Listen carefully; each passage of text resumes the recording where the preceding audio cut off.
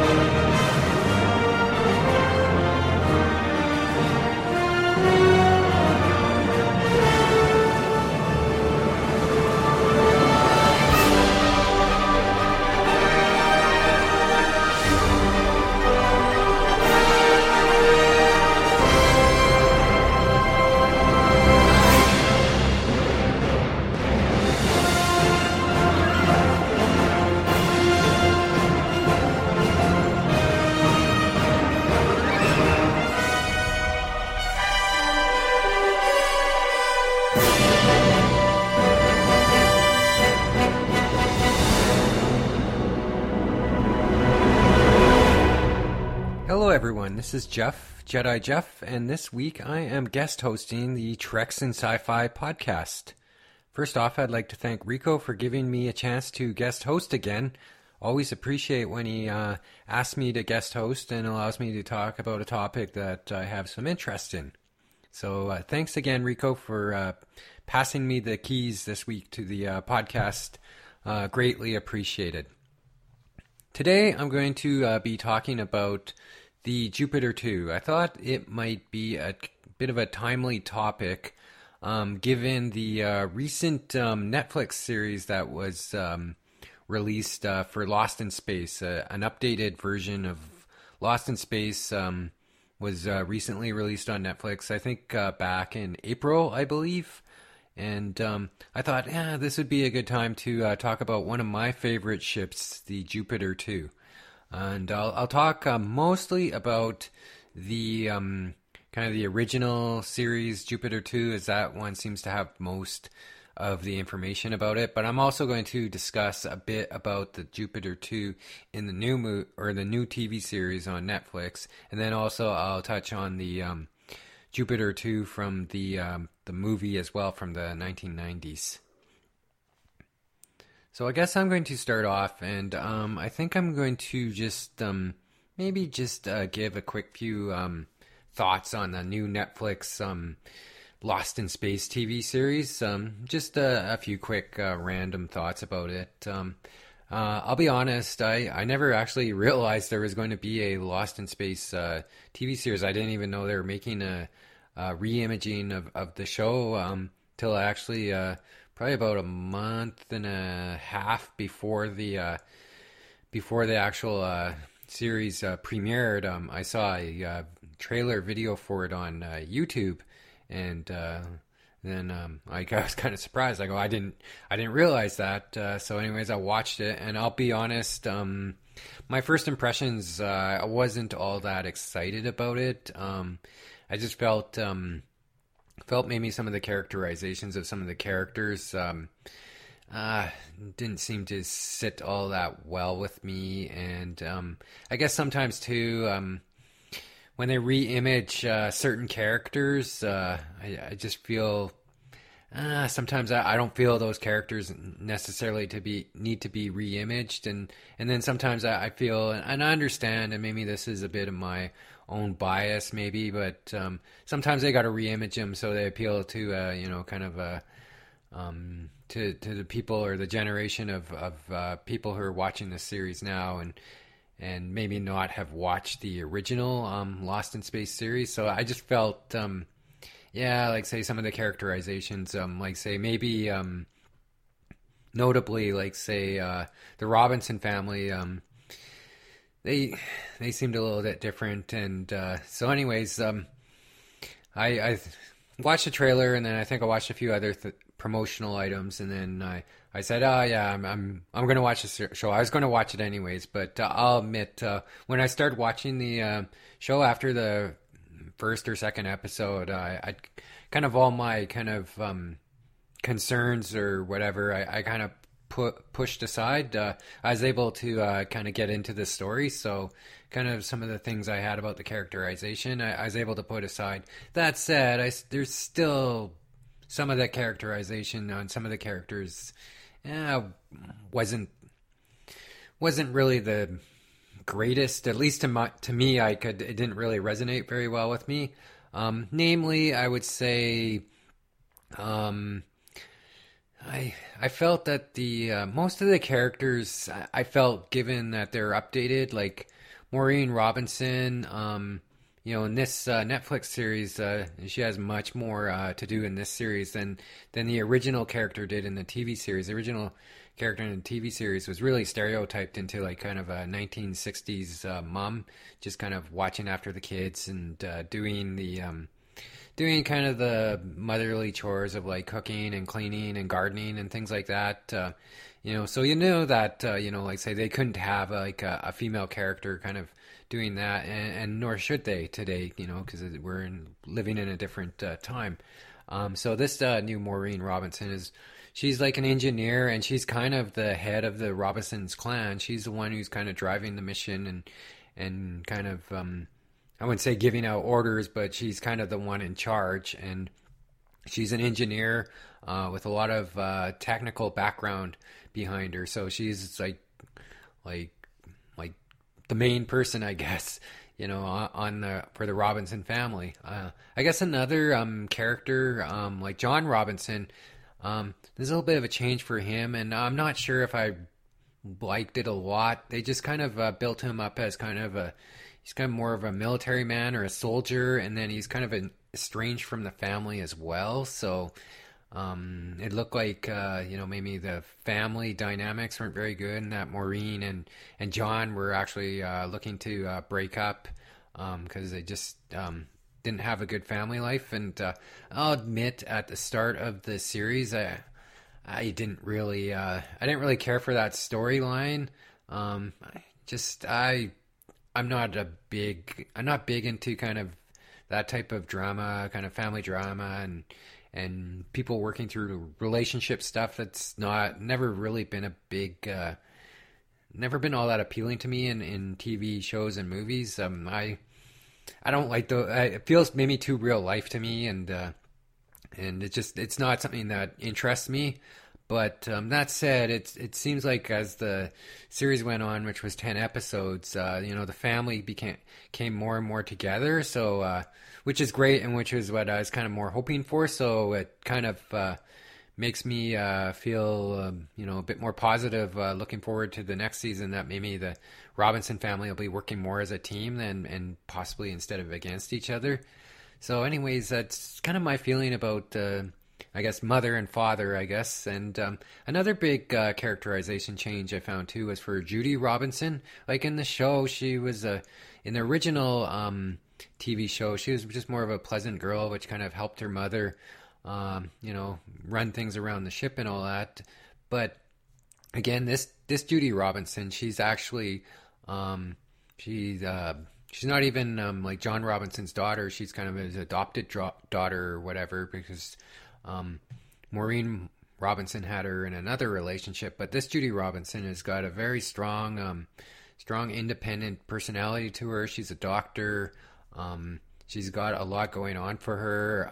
She commands a lot of respect, and it's kind of again, it's a good characterization, a strong character. Kind of really appreciate it. And Will Robinson, he's pretty much Will Robinson from the original one. They made him out to be maybe a little more, I guess maybe he's got some physical setbacks or whatever. Like he's not as strong as the other family. Like say he's not as healthy. He's not as healthy because I think he was a newborn baby.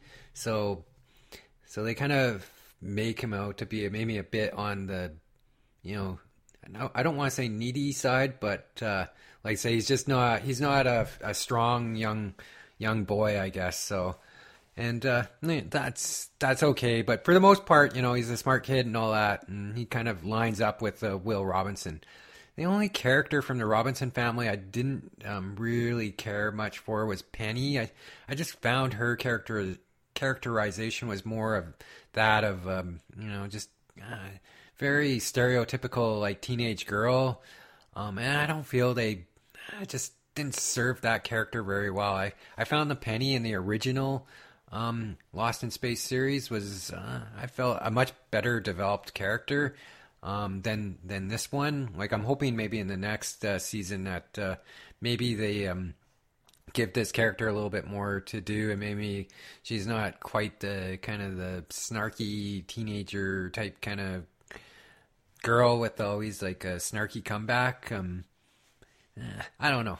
I guess for some of the other major characters in the series too, like Don West, quite a bit different from the original Don West. This Don West he's not really a major and he's not really a pilot. He's more of a kind of mechanic, and it sounds like in this version of Lost in Space, there's some sort of class system, and he's of a lower class, so they kind of make him out to be a bit of almost I don't want to use the word scoundrel, but in a bit he's kind of just looking for making money and making his life better, kind of through kind of, I won't say devious, but just through kind of different ways, kind of just slightly below the law or whatever.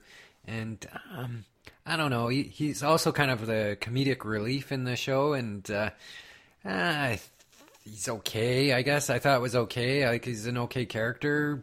I guess it makes it fun. I'm not sure if I guess I'm more partial to the original Don West characterization, but that said, I found that this Don West is kind of growing on me. So, like I say, I'm looking forward to his character's growth moving forward.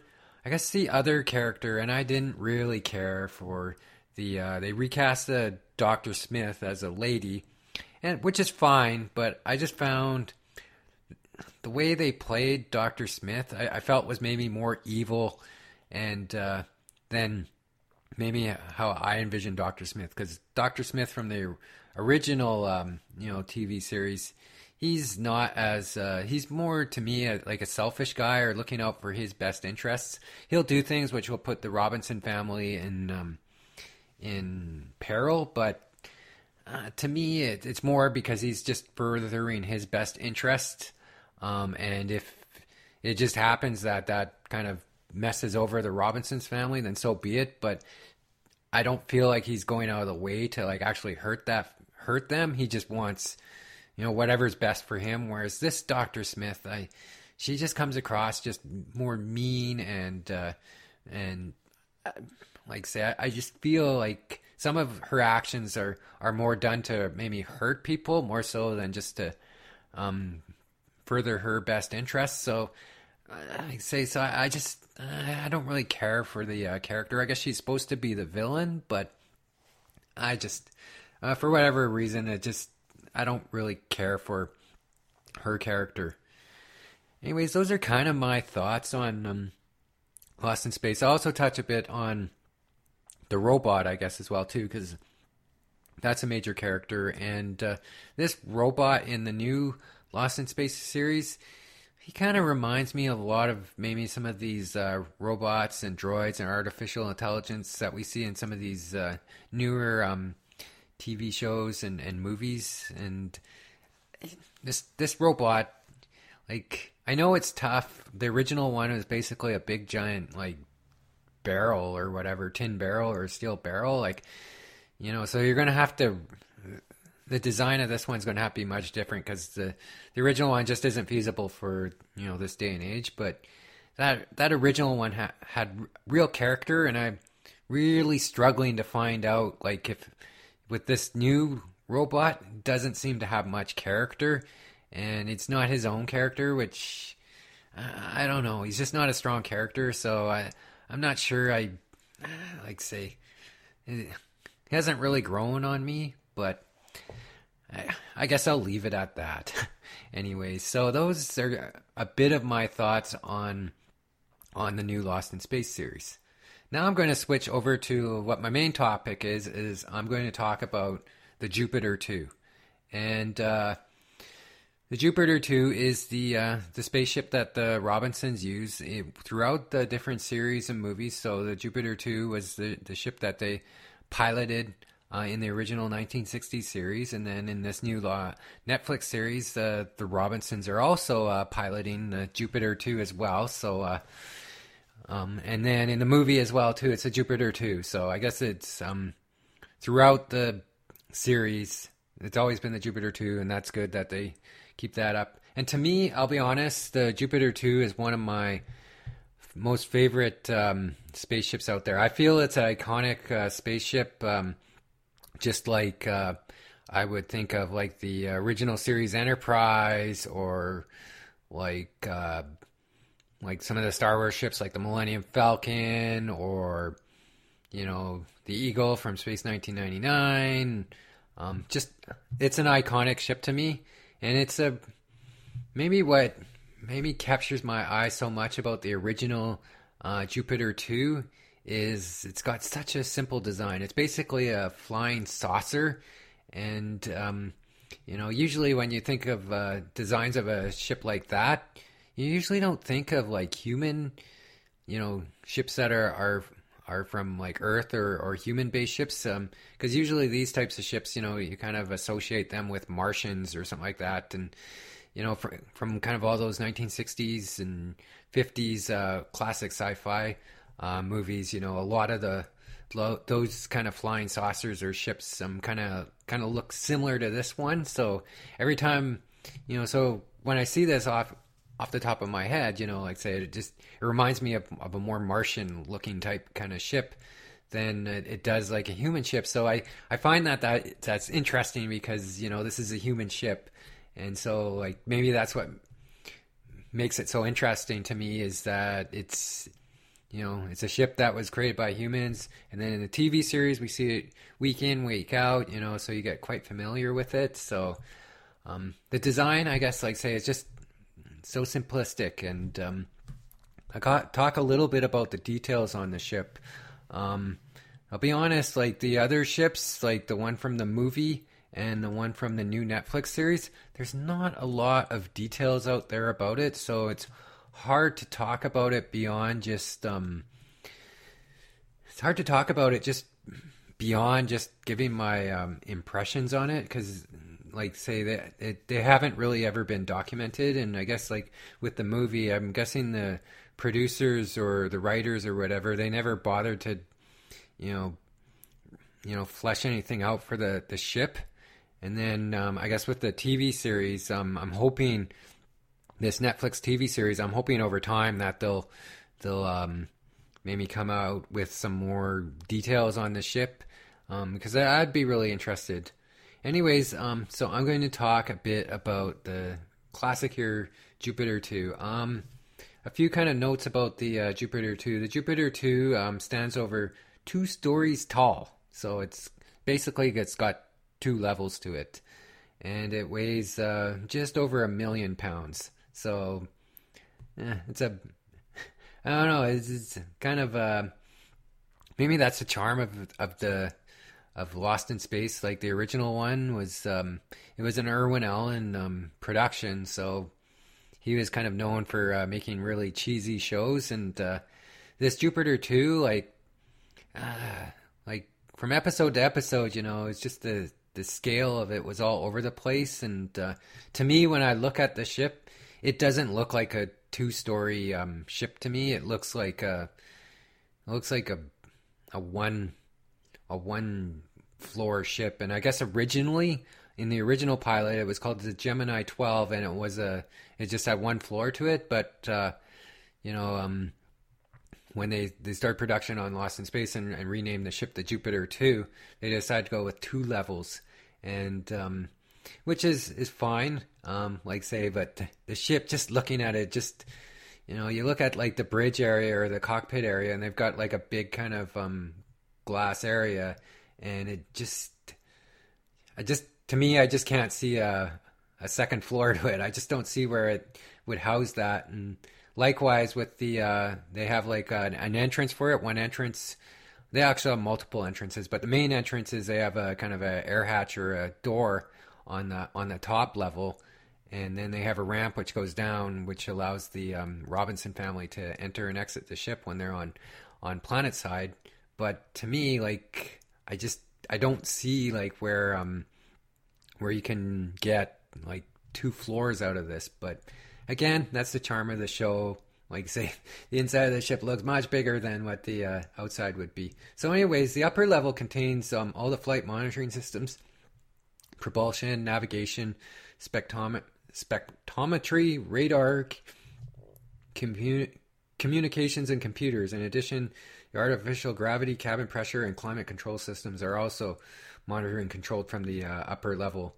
There's 6 cryonic suspended animation freezing chambers that were provided for the Robinsons and Major West to survive their voyage when they went into interstellar space with virtually no aging. So they had 6, but they had a reluctant stowaway, I guess, and Dr. Smith as well. So they don't have enough for everyone, I guess, is the word there, eh? What else do we got here? An airlock provides egress from the vehicle's main hatch to a non-compatible environment. So I guess, again, that's the airlock I was talking about before, which they enter and exit. There's 2 additional hatches on either side, and an elevator glide tube to provide access to the tool and spacesuit storage area and to the area of the space pod. There's also a ladder and an elevator which is used to go between the levels of the ship. So you'll see them throughout the different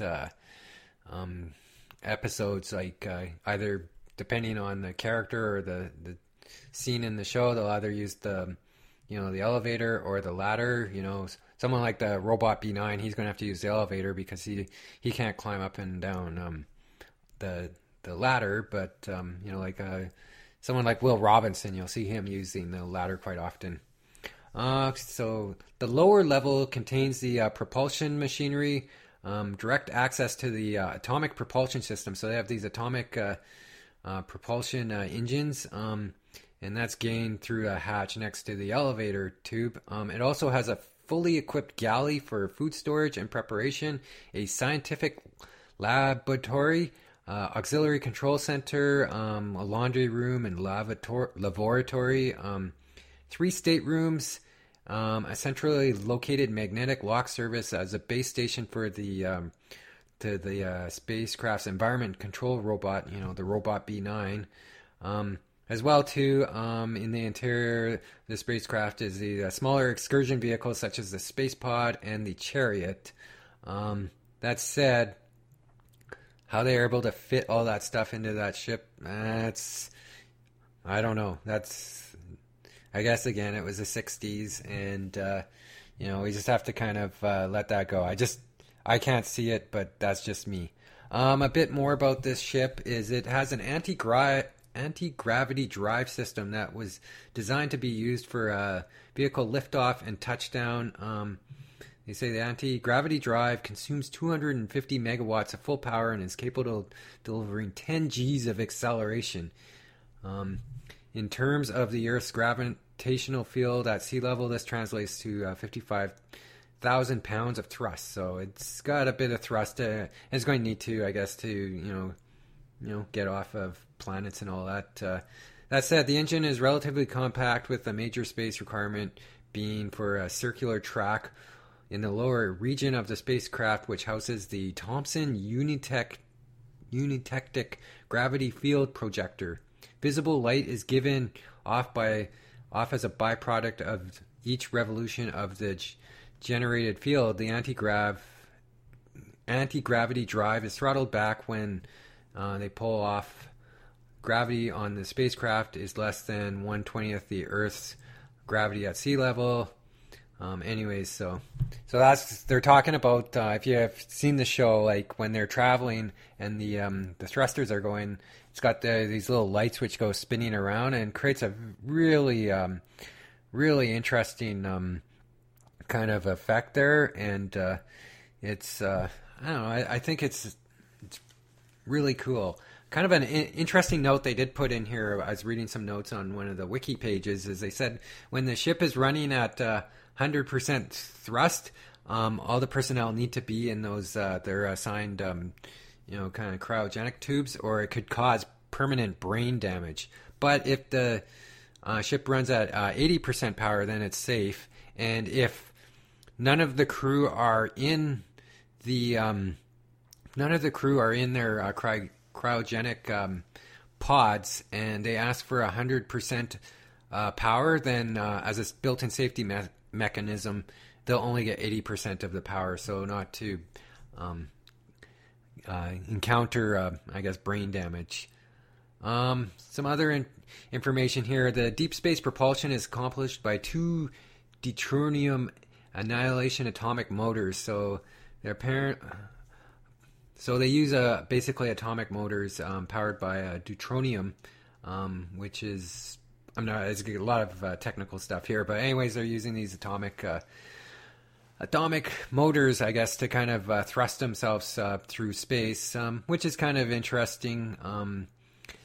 They also say that testing the early prototype engines revealed that the deuterium annihilation process becomes unstable at more than 80% of maximum. So it seems like, there is some limitations on those engines. Also, the Jupiter 2 also has it's got some offensive and defensive weapons are included as well on this ship, in case they inhabit planets with hostile life forms. They've got handheld pistols, and they got laser held pistols, like rifles and pistols. So they've got a bunch, but oddly enough, again, it's a 1960s show. I remember one of the episodes, Dr. Smith actually gave away all the weapons, but then they seem to have acquired them again a little later on. They're kind of interesting weapons. I remember when I went to the Seattle Sci-Fi Museum a few years ago. They actually had some of the Lost in Space weapons on display. I believe they had one of the rifles on display. It's kind of it's a real 60s looking type weapon, but it was kind of cool. The Jupiter 2 also has a force field projector on it, so it can protect the Robinson's family from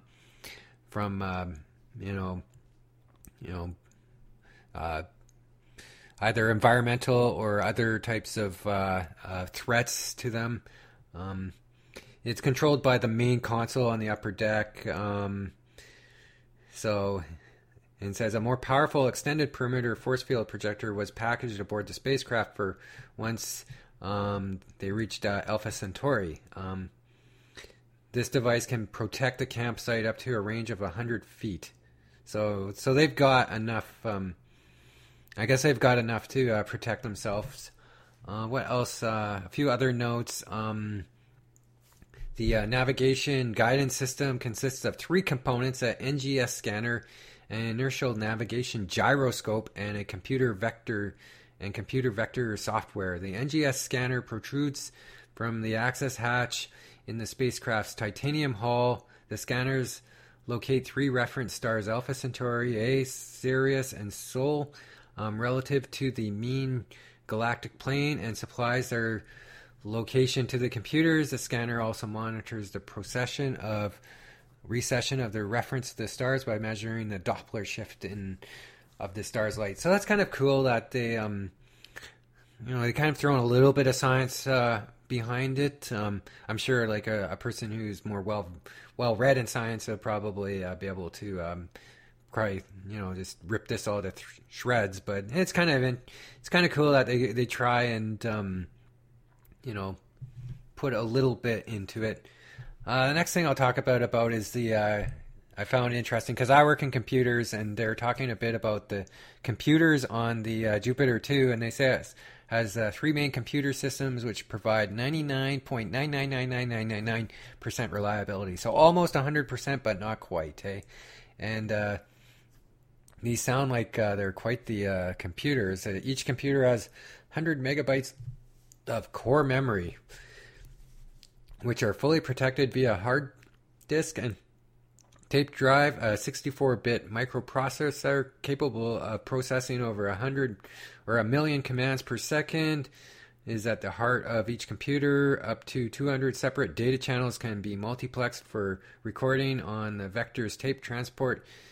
Human interface is all but unnecessary due to the computer's advanced design. Well, it doesn't sound all that advanced to me, but 100 megabytes of core memory. Wow, that's not very much nowadays. So, but again, this does make back in the 60s, so I guess they're kind of projecting off of how they could. So anyways, I think this is all the kind of the technical details I kind of really going to talk about on this ship. Like say it's an interesting looking ship, and like I say I like it. I'll talk a little bit briefly here about the ship from the movie and then the ship from the new TV series. And the ship from the movie looks a lot different than the ship from the TV series, like the original TV series. Like, it doesn't even really look like a flying saucer. It's got it's got a very organic look to it, and it does got kind of a thruster on the bottom of it, but for the most part, it's not really reminiscent of the original at all. And it's an interesting ship, but in my opinion, kind of a forgettable ship. So it's just, I don't know, it's okay. But like I say, it's not one I would ever really remember. And then I felt they did a much better job with the Jupiter 2 in the new Lost in Space TV series on Netflix. It's kind of a mix between the movie one and then the original TV series one. It does got a lot of that kind of flying saucer look to it, and I like, just from kind of some of the sets and all that in the show, it feels like, it's got like, a couple levels, 2 or 3 levels, and they've kind of rationalized it a lot better on where they store like kind of like the chariot, and you get a better sense of scale on it.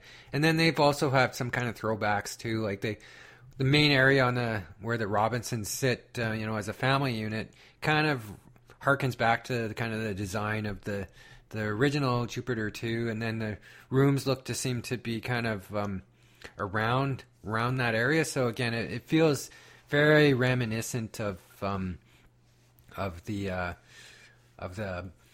TV series one. It's got some rockets in the back as well too, so it's a little different in that sense. But to be honest, I really like the what they've done with this new updated version of the Jupiter 2 for this TV series, and I'm kind of hoping that they'll release more information about it, over time. As it's certainly a ship I certainly would like to learn more about. Like I say, it's got a really nice look to it, and it was kind of interesting as well too, because in the movie and in the TV series, it's like they're focused on the Jupiter 2, but in this new TV series, this Netflix one, there's multiple Jupiter ships, because they all kind of crashed on the same planet when they're escaping from from their mothership, the Resolute, I believe, when that came under attack. And so it was kind of interesting to see the Robinsons kind of talking with other members from other Jupiter ships, and it seemed like each ship was kind of meant for a family, which is kind of cool. So that the ships weren't like overloaded with people or things like that. So I thought it was interesting.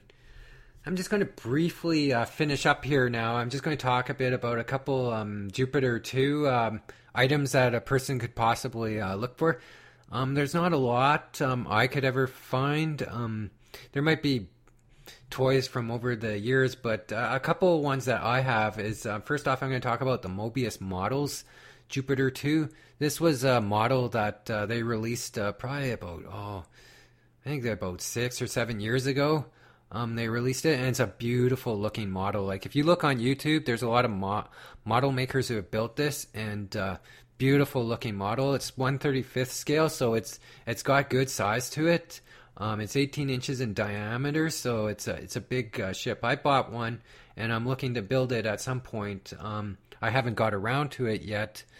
I just want my modeling skills to be a bit better, but it's a nice looking kit, and I also bought the lighting kit for it as well too, because I want to get the lighting up, especially that propulsion system lighting. I'm really like to get that all done, and then it comes with a lot of photo etch parts, brass photo etch parts, aftermarket kits. There's lots of aftermarket stuff that you can get to really put into the Jupiter 2 and make it really accurate. And then, so like say the outside of the ship is pretty plain looking, but the inside is, a lot of details in that, and they've got those big kind of viewport windows that you can look into. So it looks like it will be a fun build when I finally get around to it, which I hope is in the next year or so. Like say once my skills have kind of built up to a spot where I feel comfortable building it. Another model I have is one I bought at a toy show years ago, and that's the Jupiter 2 from the 90s movie. Again, like I said, it's not a ship it's not a favorite of mine, that model, but I felt it was interesting to buy it and build it, just so I could have it beside the original series Jupiter 2. It was a kit which was released back in the 90s from AMT Erdl, and it's no longer in print, but I'm sure you could find those on eBay or at toy shows. Like I'm just looking at the one I have right now, and it was only $20. So like say it wasn't very much, and that's $20 Canadian, so wasn't much at all. Like the Mobius Jupiter 2, like the one I bought, like it's been a few years ago, it was about $100. I'm not sure what they go for now, but a lot of these models which are kind of cast now, there's so much they fit together so much nicer and all that. So like say when I get to this Mobius Jupiter 2, I'm really looking forward to that build. Anyways, I think I should probably wrap things up now on my topic here today. I'd like to, I guess, thank Rico again for allowing me a chance to guest host the podcast this week. Always looked forward to it and enjoy it. I guess I wish everyone, I hope you all have a great spring and summer. Looking forward to all the new movies coming out. I know that I seen the Avengers movie a few weeks ago, and that was quite the movie to see, and I'm still kind of processing some of what I saw there. And then I'm looking forward to next weekend and the Solo movie coming out. That one looks like it's going to be a lot of fun, and really looking forward to that. So I'm hoping that everyone has a great spring and a great summer, and we'll talk to everyone soon. Thanks. Big shot gangster putting together crew. You in? I waited a long time for a shot like this. We need a ship. The Millennium Falcon. It needs a particular type of pilot. Watch it!